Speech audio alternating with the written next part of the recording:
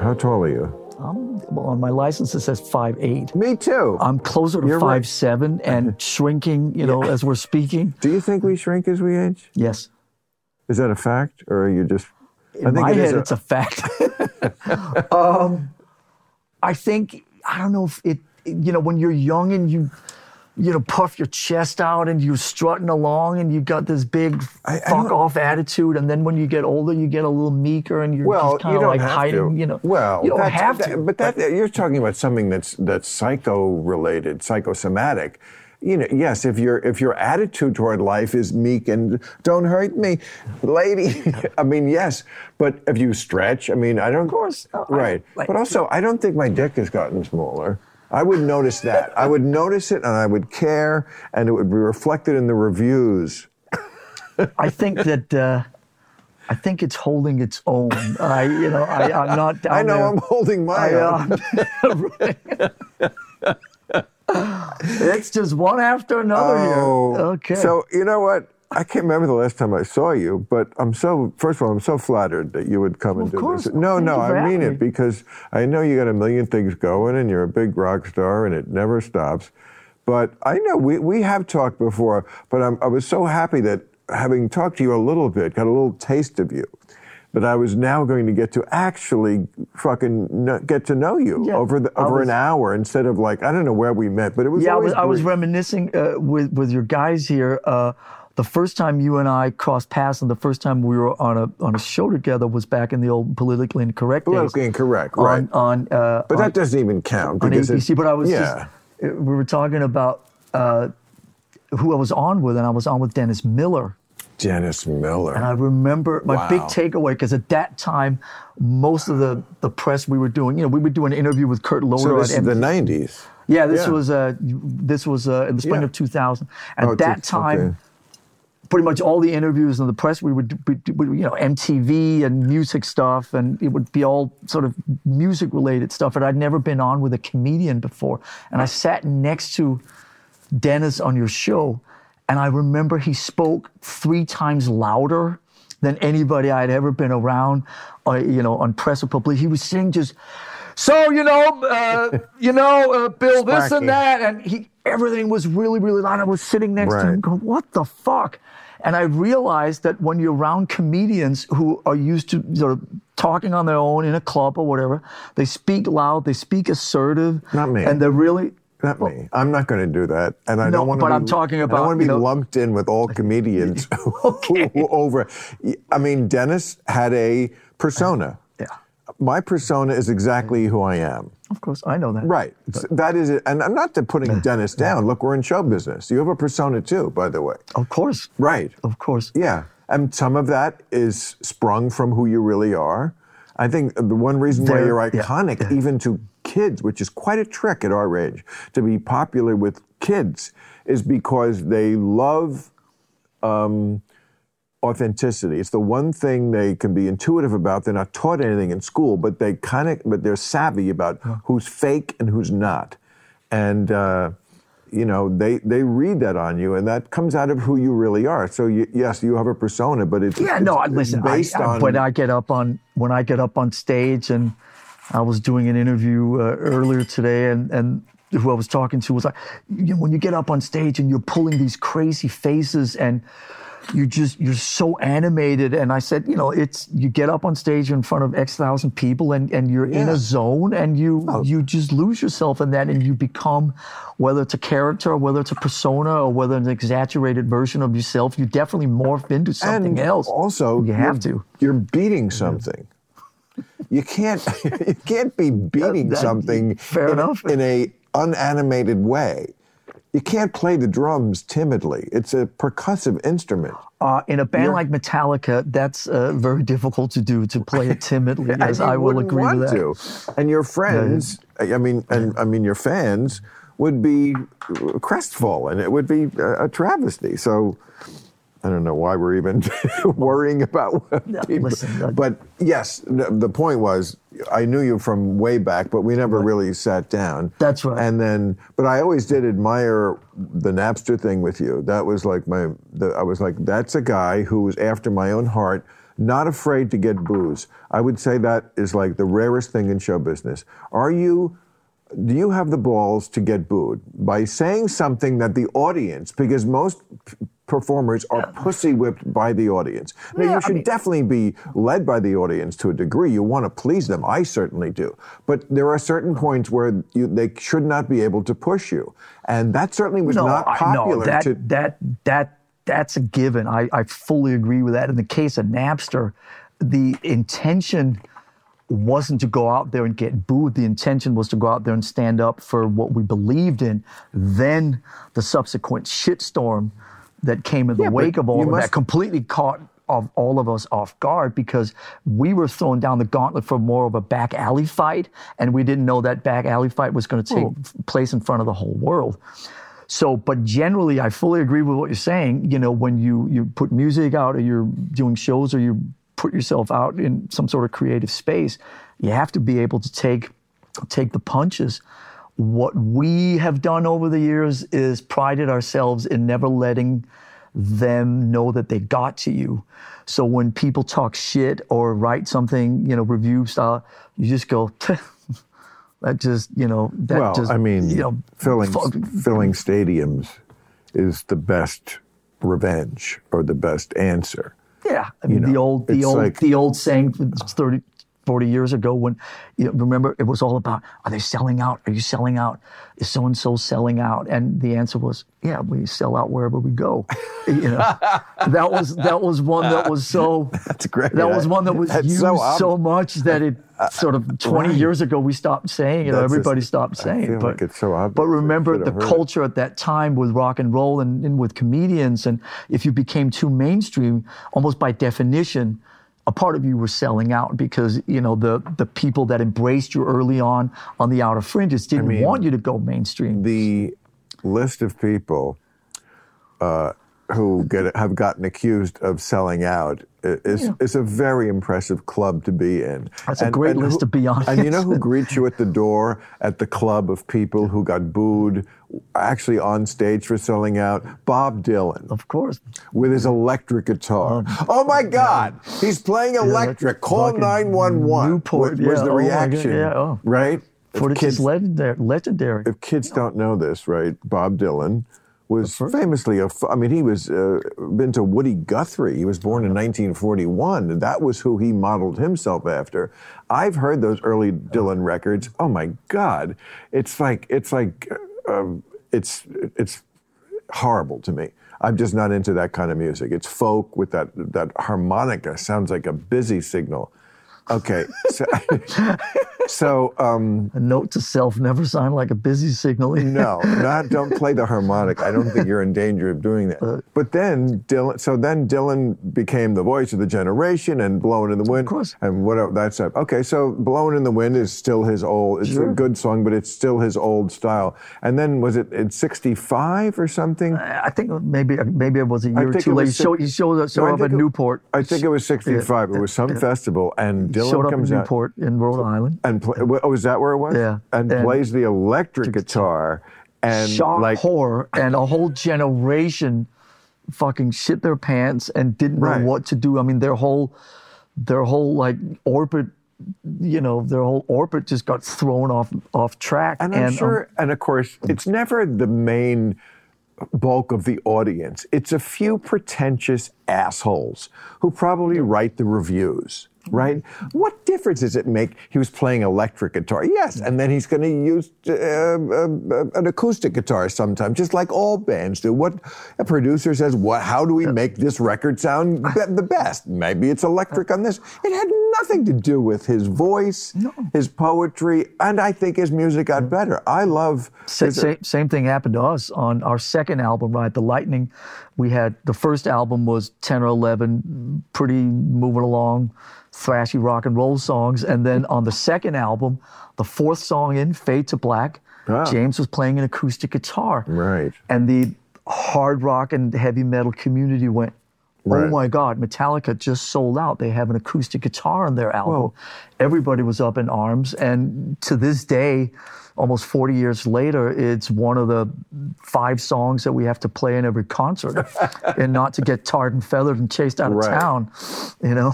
Well, I mean, Led Zeppelin, which is kind of known as the granddaddy of metal, but much of their stuff is acoustic. Yeah, and a lot of it roots back to English folklore music, and, you know, especially like Led Zeppelin 3. I mean, it's almost all in acoustic, you know. Led Zeppelin 2 and Led Zeppelin 4 obviously have a lot of rock stuff, but Stairway to Heaven and all those songs like the Battle of Evermore and all those are beautiful acoustic songs. And like a song like Stairway to Heaven, there's a great album to be made of songs that are so fucking good that they became so popular that then they somehow became uncool.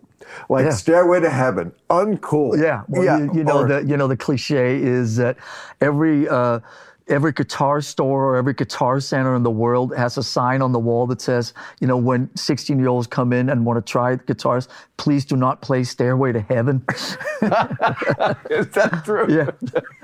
That's another one of those crazy, exaggerated cliches. Okay, now there's a perfect idea of why whoever these fucking critics or morons are morons. Because, like, it's not the acoustic or the electric, it's the combination. It's the fact that we're building to this place in the song, or you could start hard and I guess go. Yeah, it's called dynamics. It's called dynamics, and it's called producing a record, which you never have done because you're typing. Taking your fans in the audience on a journey. You're typing and they're playing. Exactly. Not that typing isn't nothing, but in your case, mostly it is nothing, and they're playing and you're typing. And listen, for whatever it's worth, if Stairway to Heaven is one of the blueprints. Deep Purple had a similar song called Child in Time. And then, that sort of morphed over into bands like Judas Priest had a song called Beyond the Realms of Death. Iron Maiden had a song called Hallowed Be Thy Name. And those are the songs that where you go on a journey and there's acoustic guitars and there's melody and there's the big, crescendo finale and, those 8 or 9 minute songs. We have half a dozen of them. Like I said, Fade to Black was the first one where there was an acoustic guitar and the metal community lost their fucking shit. And it's fine. 40 years later, we're still kicking along. Some say doing as good or better than ever. And you are. It's those things it becomes part of the ride. Obviously, the major difference now is that 30 years ago when you put out a record, if you wanted to see what people thought of it, you would read about it a week or two later in Rolling Stone or in Kerrang magazine or in Entertainment Weekly or whatever. Now, when we dropped the first single from the new album in November, the song's 3.5 minutes long. I could read about what 10,000 people thought about it 4 minutes after we dropped it. And that's a little bit of an upside down version of reading about it 2 weeks later in Rolling Stone from back in the day, you know what I mean? So that instant thing of having just comment after comment after comment accessible 5 minutes after you drop something is, you gotta, if you go below the line, as I say, then you gotta just make sure that stuff doesn't penetrate because it can fuck with you if you let it. So I'll occasionally scroll down there and somebody says, that sounds great, and that sounds like this album, that sounds like Kill 'Em All, and somebody else says these people should go kill themselves or whatever. And we take all of it in stride and it's fine, But that's a different part of the culture nowadays, obviously, than it was 30, 40 years ago. And besides getting the review 4 minutes later, only 4 minutes later, you're also getting it unfiltered. Exactly. It's what people are thinking. And yet I don't have the balls, Lars, to go on social media. I don't know what they're saying about me and I don't want to know. I'm sure there's... No, and just for context, I don't do it a lot. But when you know, of course you want to see what... But when you've been working on a record for a couple of years and you haven't been out of the house for 3 or 4 years, and then you drop a song, it's like, it's nice to share it with an audience and putting it all in perspective, 95% of it is positive, but there is always somebody who comes up with a very inventive way of saying something really nasty. And that's what keyboard warriors. They're sitting on their mom's keyboard, on their mom's computer down in the basement and typing away, and it's just part of what it is, and it's where okay. They are, and it's okay. In their mom's basement. No, I was not putting you down for that. I was giving you props because I don't have the guts to do it. I really don't, and I should. I mean, it's always better. I can't even watch myself. I don't watch my own show, and I should. That would be better. You'd learn things. I would like to do that, but that you're right. There's always going to be one, and that would stick with me for the rest of the day. I mean, I don't have. Yeah, I guess people think I have thicker skin than I do, but no. I mean, I think we're all sensitive in show business. No, and we are, and of course. But there's a part of, I'll tell you, like early on when we were in our 20s and we were coming out of that, outside of the mainstream, we were obviously on the edge and hovering in that space. And, we wanted to explain ourselves and we wanted to have the mainstream rock audience understand what our point of views were and what was fueling us and our inspirations and all that type of stuff. And then when somebody would hurl something at you, it always felt like the best fuck you back to them was that it completely just bounced off you. So when they said something nasty to you, Metallica fucking can't do this, can't do that, they suck, they blah, blah, blah. Who's it was like, this? What do you, the best remedy was to ignore it and keep charging forward because that, you know what that did? That wound them up even more because they were expecting to get into a confrontation with you and get into a debate with you. And when you ignored them, at least back in the day, that was the case. Now it becomes this whole two-way street. The minute you engage, you're sort of caught in this thing. But I have to tell you, now, I'm a pretty fairly, I would say, astute observer of the music scene. I'm a music lover. I have a lot of music. Okay, I'm not in the business. I certainly have no musical talent. I don't read the trades every week, but just as someone who's not unaware of the music business or your place in it or your records, which I have in CD form, going back to, okay, so let me give you my impression of what you're saying because it's not my impression. My impression is that Metallica, it's not music for everybody. It's a little too hard for a lot of people. But the integrity reputation, I feel, has never been assailed. I don't remember any. I'm sure you can always find it. But I feel like there are certain people on that level, like you never became anything close to a joke, even though you've been around. Just time can make some people do. And there are bands who are sort of known. They're thought of as soft, or sometimes it's not even deserved. Like I remember Hootie and the Blowfish had a huge album in the 90s and everybody loved it. And before even the second one came out, they turned on the first one. It was like, wait, this is the same thing that you said was great a year ago and now it's super unhip. Sure. So they don't, but I feel like there was none of that ever tainted Metallica. I feel like Pearl Jam is another band like that. U2, I would say, sometimes has done goofy things like put out, forcing you to hear their record on your phone or whatever that thing they did, but not as a band, as a music. They've been around a while. And some people, bands just have, even in the snarky press, a great deal of respect. It never veers into what I feel like you seem to be aware of that I am not. I don't remember any Metallica sucks. Yeah, no, generally like Nickelback sucks. Yeah, no. I've heard that. Yeah. Not to knock Nickelback, I'm not that aware of their music, but that I know is a joke. I get it from my writers, like Nickelback. There are bands that get that. I feel like Metallica never got that. Remember when you were a teenager, you tried all kinds of ways to stand out and get your family's attention, like playing sports or getting good at an instrument, or if those failed, stripping.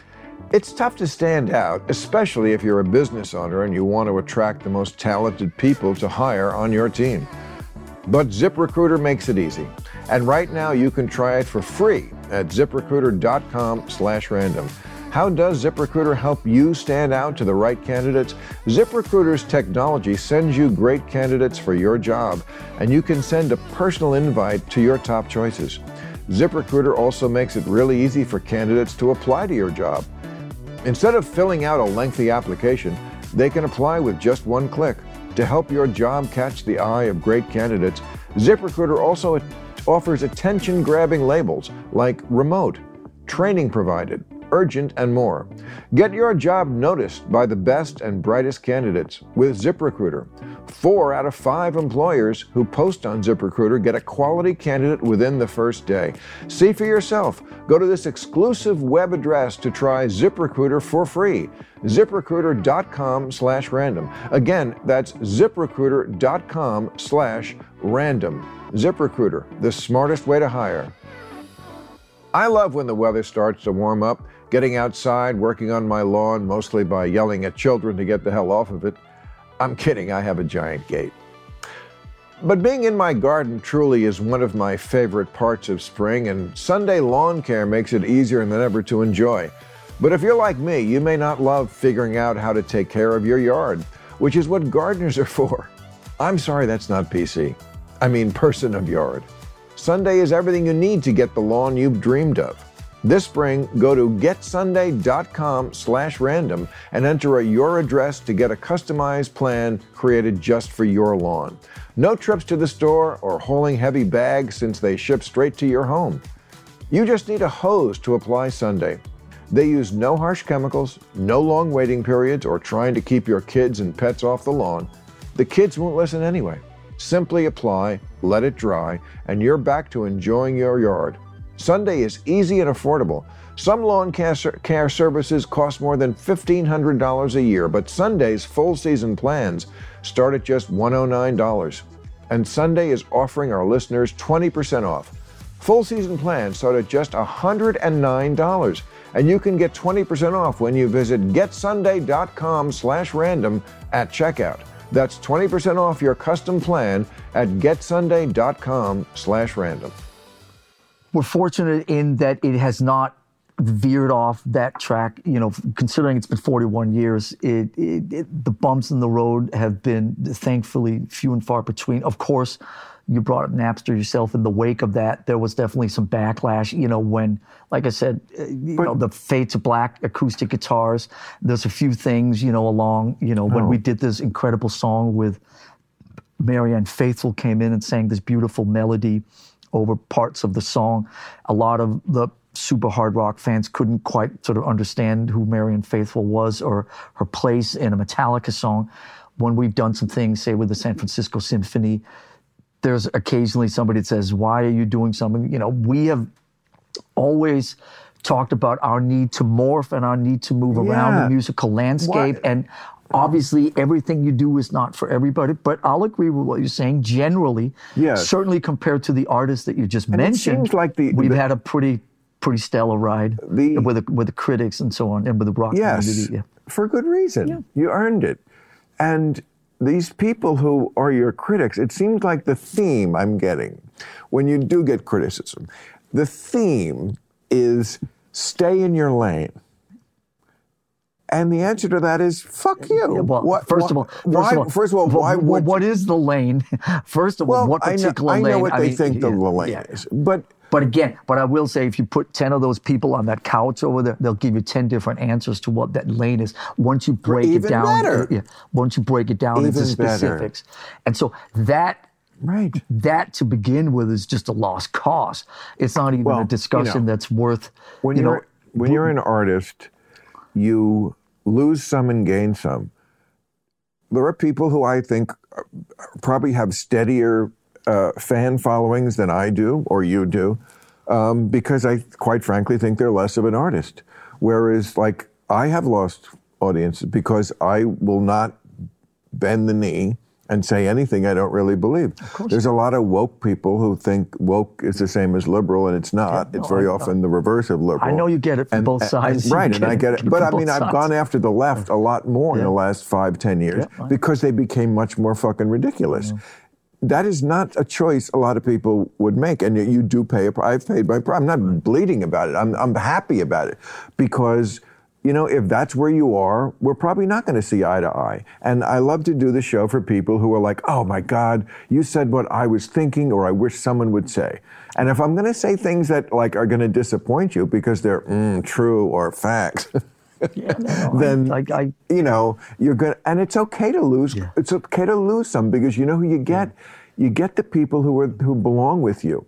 And that's same true of like your relationships in life. Are you friends with everybody you were in high school? Of course not. No, of course, no, right.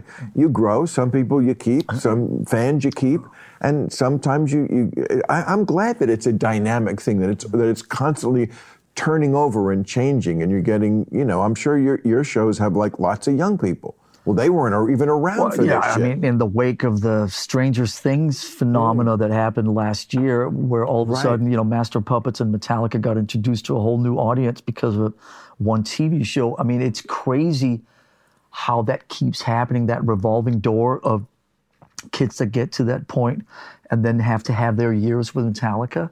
But of course, we're not the same that we've been. Of course, we say things differently. Of course, we try to always, like you're saying, be true to the moment and true to what the beliefs are at that time.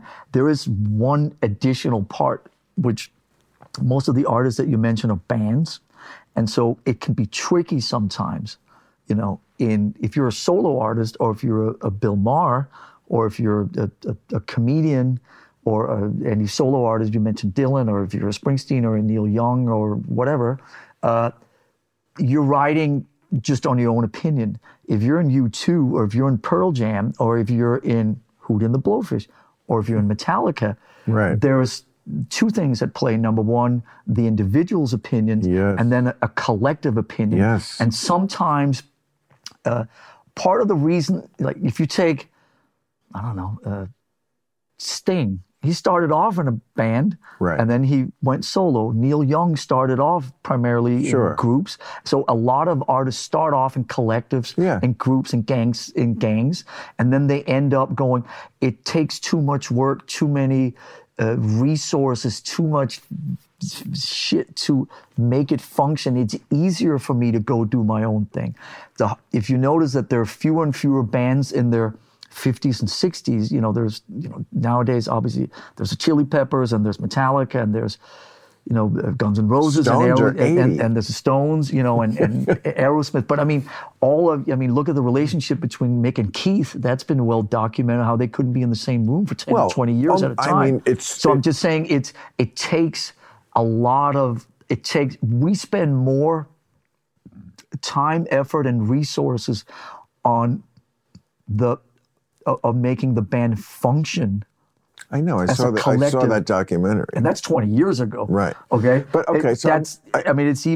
it's not harder now because we're more respectful of each other. But there's more time that goes into making it work. I'm so glad you brought this up because this is like a question I've always wanted to really explore with someone who would know this, because like in the Eagles documentary, Timothy B. Schmidt at one point says, every band I've ever known is always on the verge of breaking up at all times, which I thought was such a great line. It's a good soundbite. Yeah, it's a great fucking soundbite. and it's, it just made me think, yes, when I think of bands and what I know of them, or at least what the rumors are, it's a lot harder to name ones where they get along. I mean, U2 famously. U2, I think, if we were sitting here with a couple of guys from the Chili Peppers and a couple of guys from Muse and a couple of guys from other bands that are still getting along, we would all agree on one thing, which is that U2 is the ideal of being in a band that we all look up to because, they function, but they were all more or less grew up on the same street and went to the same schools, and they've all known each other, and they have the same DNA running through their bodies. But that's true. Their entire. That's true of a lot of bands. That's the Beatles. Yeah, but it's also true. It's also not true of a lot of bands, including the one you're sitting here talking to a member of. I grew up in a very liberal, artsy upbringing in Copenhagen, Denmark. Right. James Hetfield grew up in pretty much the opposite of any of those words here in Southern California, in Fullerton.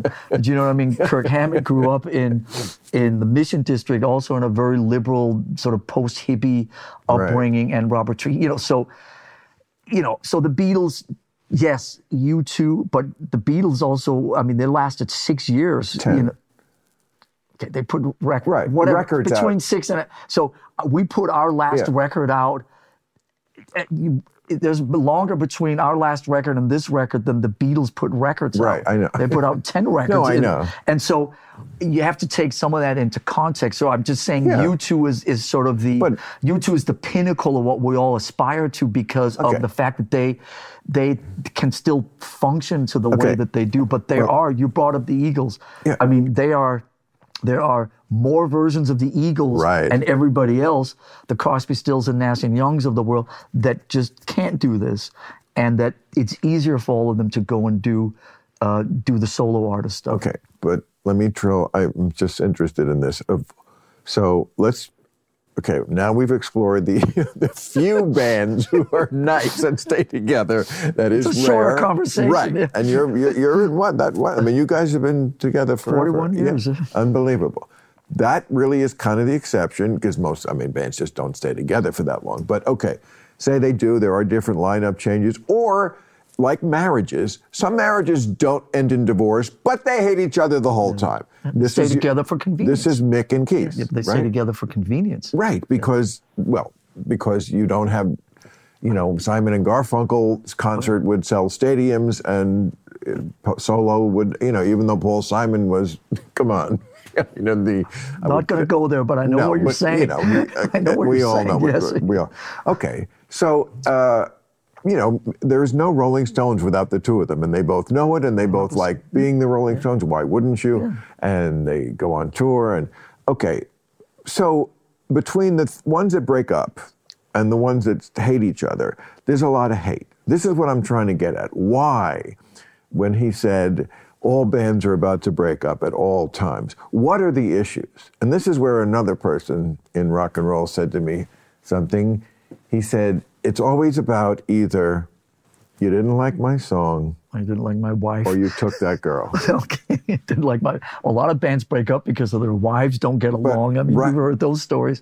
But there's a time you didn't even have wives. Of course, yeah. Right, no. And then it's you took that girl or that girl. Of course. So is that it? Is it you didn't like my song and you took my girl? Listen, Bill, answer the question. I am answering the question right now. Answering the question is that it's a little bit of all of it. I mean, it's not just, there's not one soundbite that covers all of it. A lot of times people in bands have to stray, so it takes the Rolling Stones. I mean, they basically didn't do anything in the 80s, for almost 10 years. Mick went off and did his own thing. Keith went off and did, and then they dabble in their own solo careers for a couple of years, and then they go, hang on a second, it's no fun playing to 27 people at the bottom line somewhere. Let's get back and get the stadium. It was called the Hell Freezes Over tour. That's right. Because they literally said, we'll get back together. Never get back together. And then they went off, and Don and Glenn and everybody did their own thing, and then they came back again together. It's a little bit of all of it. Most rock and roll bands that are successful have a couple of people vying for pole position, Of course. Who are the guys that are going to steer? And so if you can get through that phase where you take turns steering and leading, and that you don't mind taking a back seat and have enough trust and enough respect for your partner to know if you lead on this song, or if you lead on this record, or if you lead with this lyric or whatever, I can hover back and then we take turns and you can balance it. You have a much higher chance of getting through it. But it really is ego. I mean, all great rock and roll bands are fronted by people with massive egos, or else you couldn't do it. So that's both the strength, what makes it a worldwide phenomenon, and also what 9 out of 10 times makes it falter, is that those egos clash. If I had to rank my favorite places, it would be number 1, on stage, number 2, the basketball court, and number 3, my own bed, because I love my sleep. Boll & Branch is the bedding expert, making the highest quality sheets with incredible craftsmanship. You can feel the quality immediately. They feel silky soft to start and get even softer with every wash. The sheets feel soft and buttery, and once you get rid of the old sheets, you notice a huge difference. The signature hemmed sheets from Boll & Branch are a bestseller for a reason. Boll & Branch uses the highest quality 100% organic cotton threads on earth, made without toxins, free from synthetic pesticides, formaldehyde, and other harsh chemicals. Boll & Branch sheets fit the deepest of mattresses and are labeled with top and bottom tags, so they're super popular in West Hollywood. Best of all, Boll & Branch gives you a 30-night risk-free guarantee with free shipping and returns on all U.S. orders. Sleep better at night with Boll & Branch sheets. Get 15% off your first order when you use promo code CLUB at bollandbranch.com. That's Boll & Branch, bollandbranch.com. Promo code CLUB. Exclusions apply. See site for details. Guys, you know that feeling in the bedroom during intimacy when you're trying to hold back from going over the edge so that the fun doesn't end sooner than you or they would like? Stop trying to delay the inevitable by mentally solving math problems or thinking about Trump sitting naked eating a bucket of chicken. Look, I may never get hard again. Gain more lasting power and confidence in the bedroom with Promescent Delay Spray. Their clinically proven and patented delay spray with anti-transfer technology absorbs into the skin quickly and completely. Look, women already have orgasms 30% less frequently than men, and they take nearly 3 times as long to get there. Hell, there is an acting class here in LA that specializes in teaching women how to fake it. I kid, but that's not a bad idea. Promescent lets you close that gap and allows your partner to finish 50% more of the time. So beat science with better science, literally. Join the over 500,000 happy couples and a few million miserable ones already using Promescent to enhance their intimacy. It's shipped free and discreetly. Plus, you get a 60-day money-back guarantee. Grab a bottle and try it for yourself at promescent.com/clubrandom. That's promescent.com/clubrandom, which applies my 15% off discount code with free shipping on your first order. Last longer with Promescent Delay Spray today. Don't delay, I mean do delay. Order today. You won't be disappointed, and neither will your partner. Do you like true crime? Check out Mind of a Monster, a true crime podcast from ID about history's most notorious serial killers. On this new season of Mind of a Monster, host and criminal psychologist Dr. Michelle Ward tells the story of Jeffrey Dahmer and how he got away with cannibalism, killing, and necrophilia for more than 13 years. Past seasons tell the story of serial killers like Ted Bundy and the Green River Killer, LA's famous Hillside Strangler and Night Stalker killers, and Ed Kemper, aka the Co-Ed Killer. That's a lot of true crime, and it's all available to listen to now, you sick fucks. Listen to Mind of a Monster, Jeffrey Dahmer, or wherever you get your podcasts.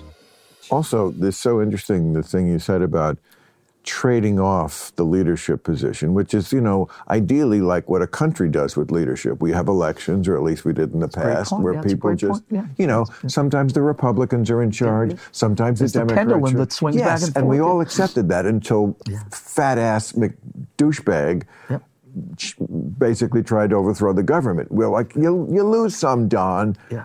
Why nobody ever says that to him, you fucking baby? You don't win them all.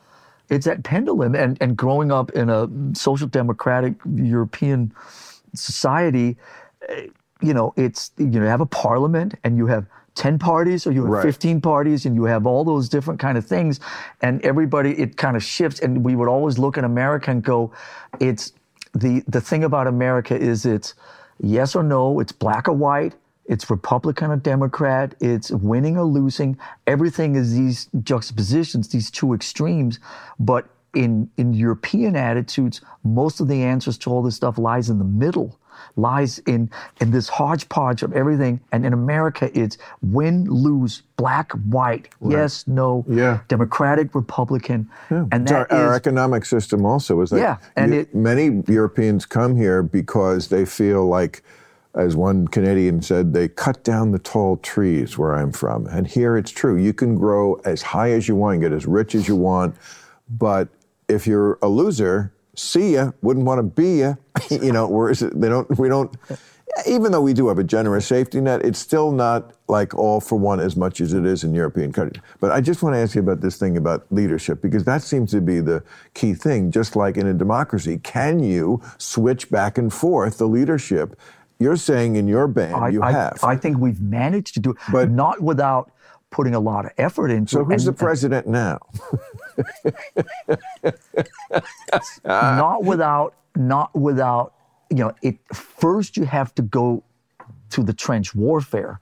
And first you have to go through the thing where for 10 years, every day that I would go down to the studio, I would put my battle armor on, and I would go down to the studio, and I would be prepared to stand up for the one way that I believed in me was the right way. And if somebody said, how about we do it this way, then the battle armor would come on and we would go at it. Then you wake up on the other side of that experience that was in that movie, Some Kind of Monster, and you go, holy shit, maybe empathy is actually a word we can work with here. Maybe I can do a 180 and see it from your way. Give you that. Of course, it's all of it. But now in our band, yes, I'll lead on something. I'll lead on a song. I'll lead on a direction. James will follow along. James will lead on something else. I'll follow along. James, you take pole position on this one. I trust you. So you're saying it's a song by song thing, okay? Because that's the easiest way to break it down musically. At least the analogy certainly does not hold for the Beatles, where there was definitely a lead change. John Lennon was undoubtedly the leader of the Beatles when they started. It was his gang. They looked up to him. It was his band. Okay. I'm not going to disagree with that. Yeah. Mid-'60s, it switches. Paul McCartney becomes the leader of the band. It was his idea to do Sgt. Pepper. It was his idea they would do the Magical Mystery movie. It was his idea they, John Lennon was doing other things. No, totally. Yoko. But right there, I think you hit the nail on the head, is that these things can ebb and flow. By somebody else becoming leader or taking the pole position, that can happen in two ways, and that's important. It's not that the one guy comes up and removes the other guy. It's also, like you just said about Lennon, kind of pulled himself back because he got interested in other things. And so each one of those situations are unique in that sense, and there is an ebb and flow and a fluidity to it. And again, you said 10 years, so we could stick with 10 years. We're 41 years into this journey. I mean, we've had fucking. James and I started this when we were 17, and we're 117 now, and we're, so it's like those dynamics. They do ebb and flow depending on where people's heads are at. And all about to go on, right? Where it starts what day? It starts April, end of April 27th. So glad you reminded me of my tour. I'm not need that. I'm not in quite the size venues you are, but everyone has to make a living. Saturday, April 22nd. Oh no, April 22nd. They can't see both of us at the same time. I'll be at the theater at MGM National Harbor in Oxon Hill, Maryland. We're starting in Europe in April, so we'll be in Europe in April, May, and June, and then we start in America in August. Okay. And also Sunday, April 23rd, this is me again at the Durham Performing Arts Center in Durham, North Carolina. But, okay, so like in the NBA, they have something called back-to-backs, like where you play one night and then the next night, which if you've ever played a basketball game, and I still play in them, it's taxing, especially at my age, but at any age, so that's why if you have to do a back-to-back, those players, they know that second day, that is a opportunistic time for the other team because they're just, Sure. Yeah, we have our version of that. I mean, we do. What is your version of that?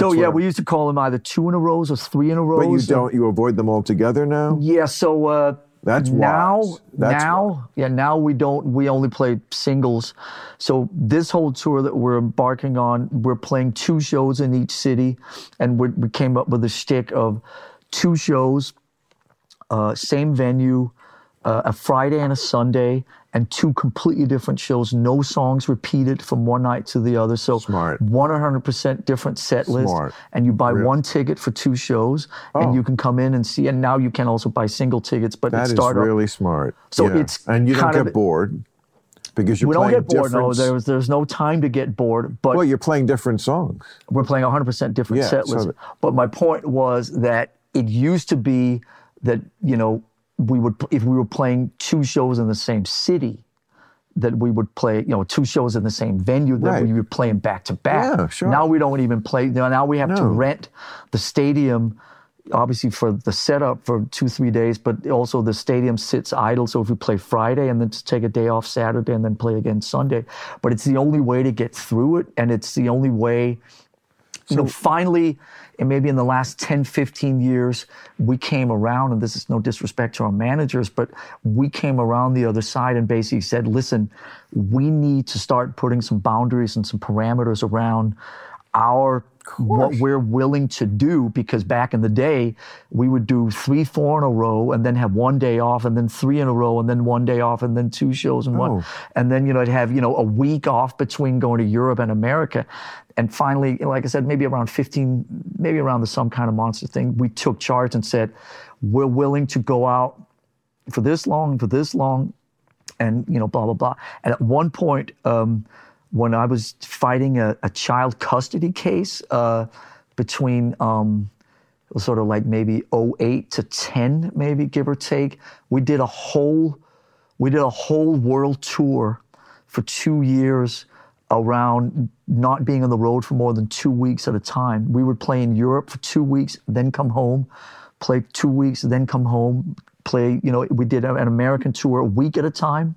Because of the child custody? Yeah, and the other guys in the band Why, because you had to be in court or something? No, because I had 50-50 custody of my kids, and there was no budging on the... Oh, I see. So you came home just to be with them and to take them to school and stuff. Literally, I would take them to school Monday morning, and we would fly, and we would play 5 shows in America, Monday, Tuesday, Thursday, Saturday, Sunday. Sunday night, we'd fly home. I would be with my kids from that Monday morning for a week. Wow.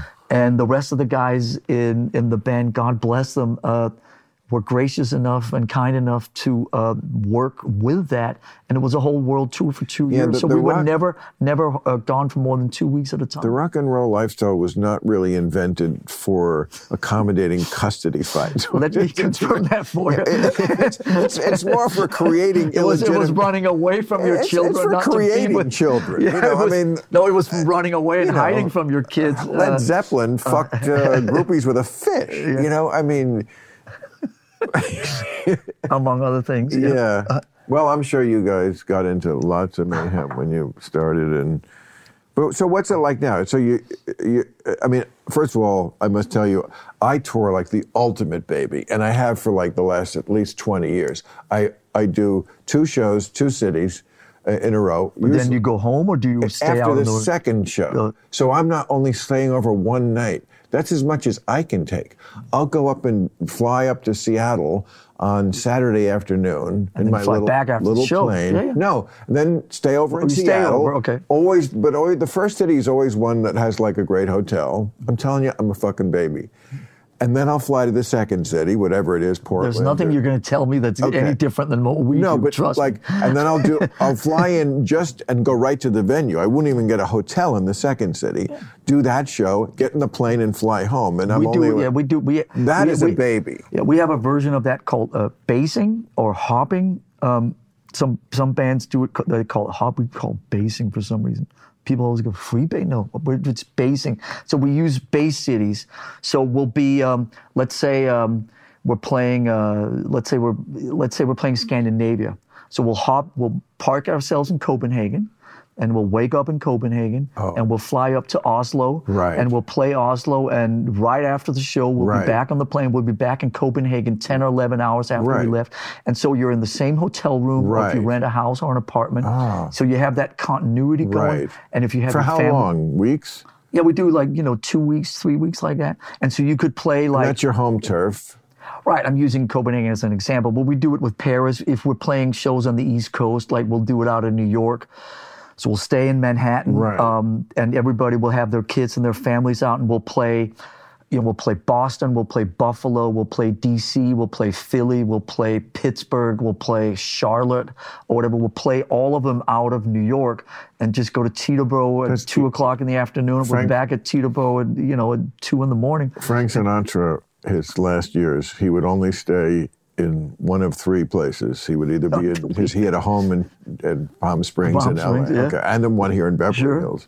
And then he would play Chicago, or he would stay at a hotel, at his favorite hotel in Chicago, or New York. Sure. And you had to be able to reach the gig by, I think, helicopter. Yeah.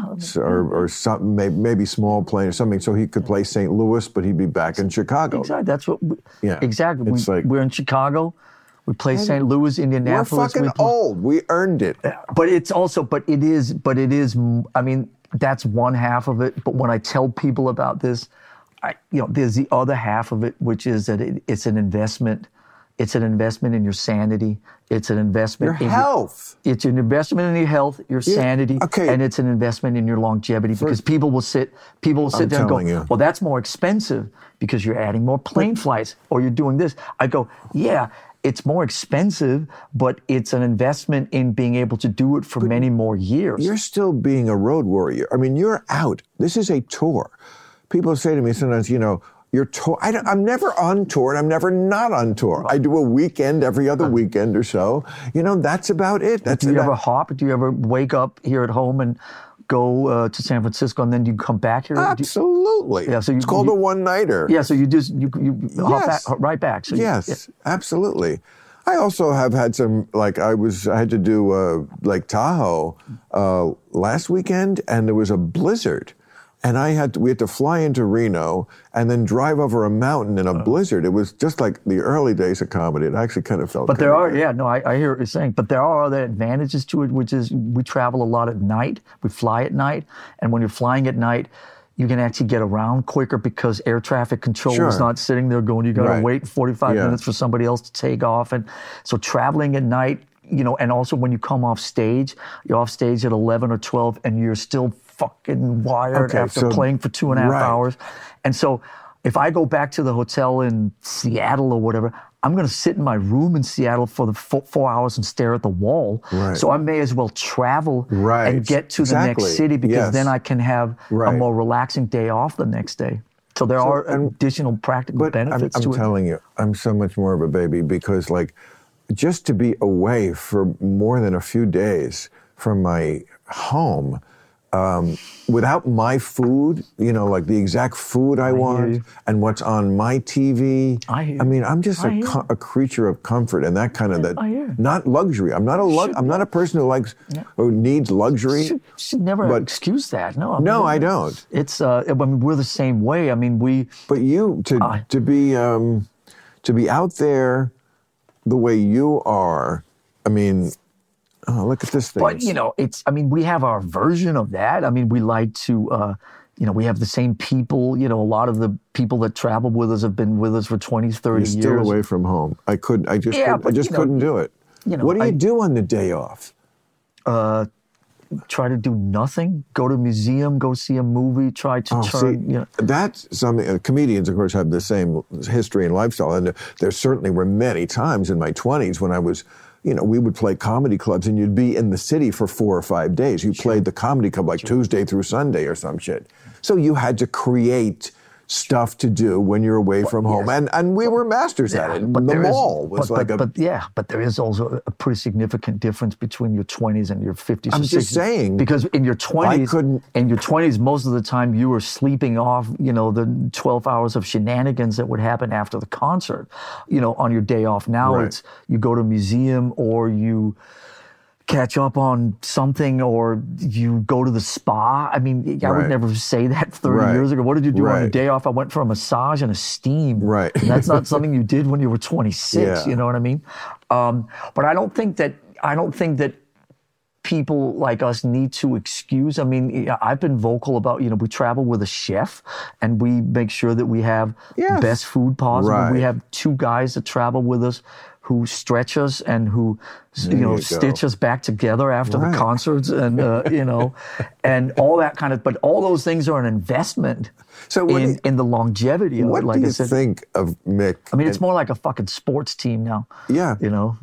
What do you think of Mick and Keith doing it at 80? I mean, I remember when we were doing Rolling Stones or old jokes when they were 50. I remember that their new hit is number 1 with an arrow. Listen. I'll tell you this story. I've said it a couple times before because it so hits right. to the center of what you're saying. We were fortunate enough to get asked to play with the Stones just about 20 years ago. It was maybe it was 03, 4, 5, give or take. And so they're playing a couple shows in San Francisco and then asked if we would play with them. At that time, we had played shows of our career with Deep Purple, with AC/DC, with a few other bands, all the bands that I had posters up on my wall when I was a kid. And so the last one of those boxes to check was the Stones.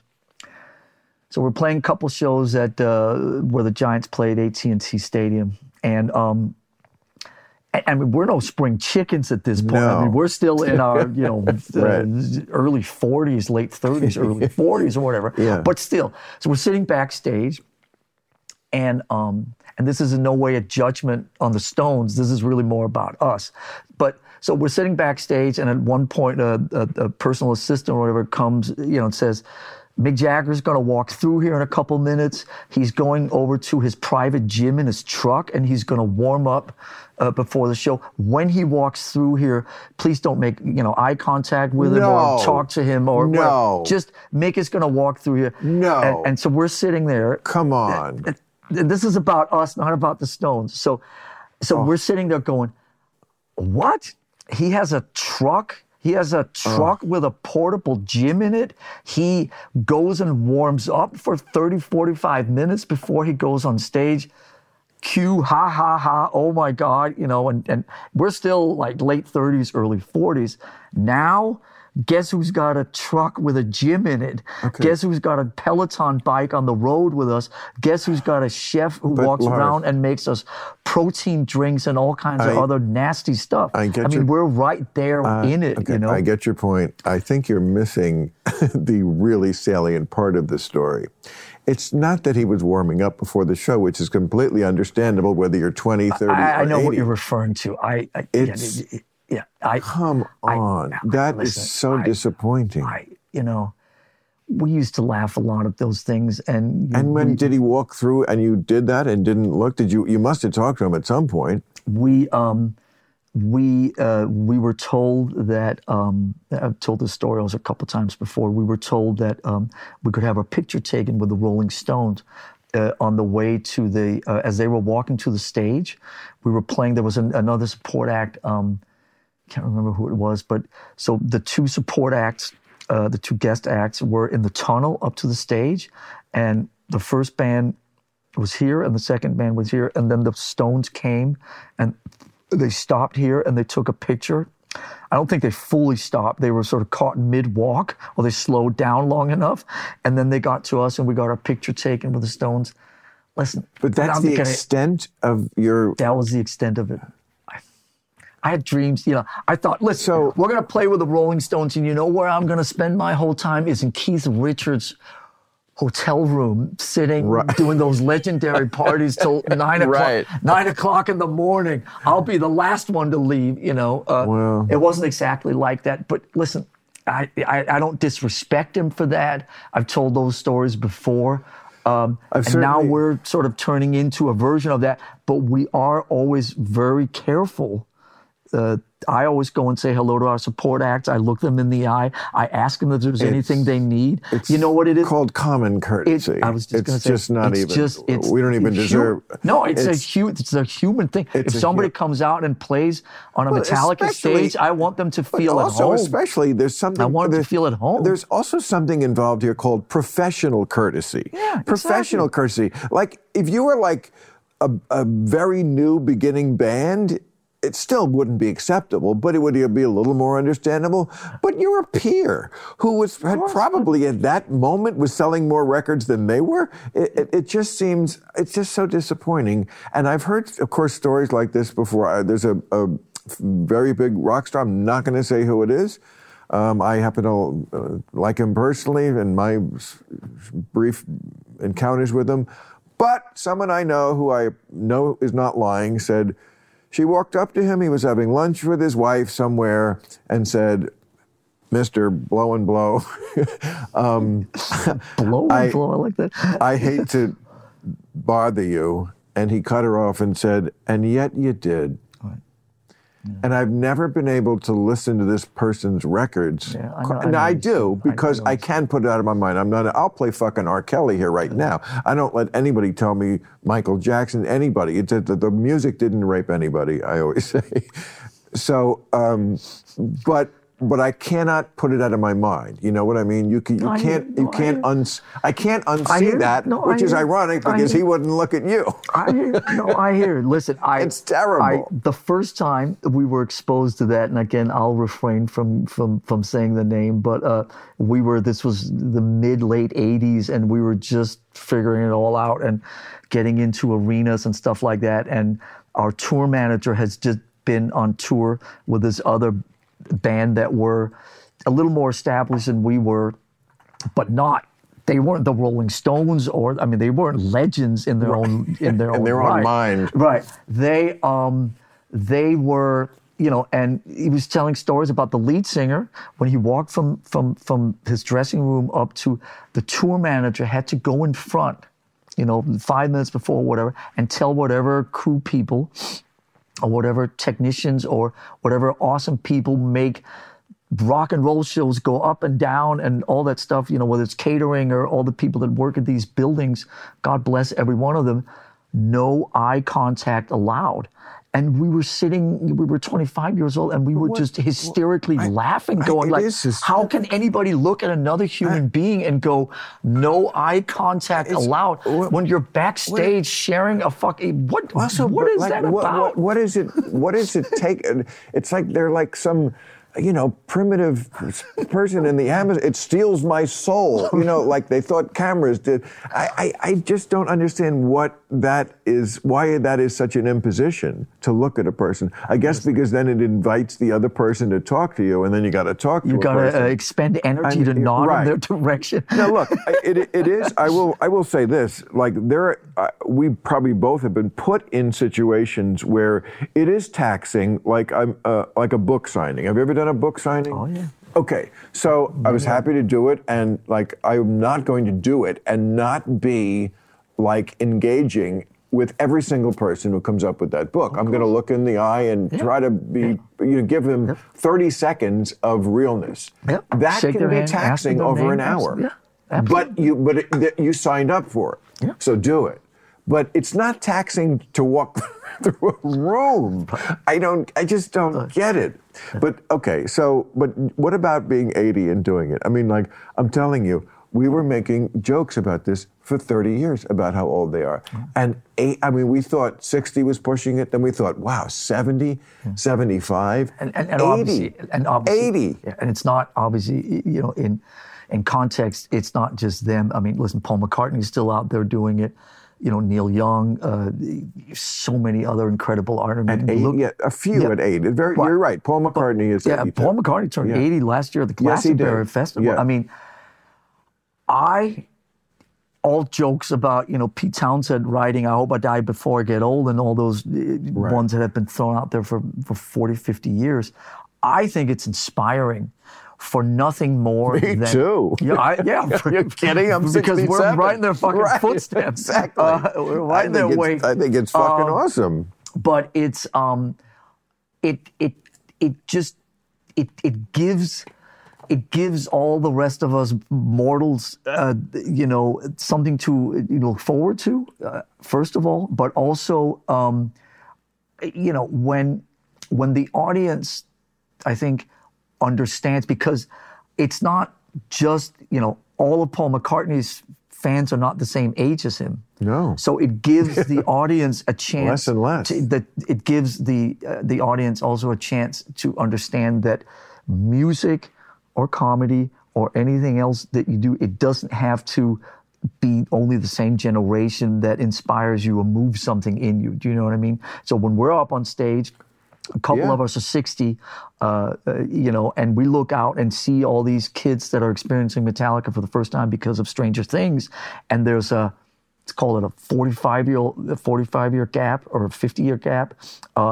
That's great that younger kids can see that older people are also capable of doing something that has value to them or that connects with them. And I think they need to learn that very badly. Across multi-generations, so it's not that all Gen Zers sit there and go, the only people that speak to me are Gen Zers, and all Gen Xers sit there and go, all the people that speak to me. Which is so stupid. When I was a Gen Zer, I mean, when I was 20, that's not how I thought. I didn't look up to the people in my own generation. I thought they were douchebags.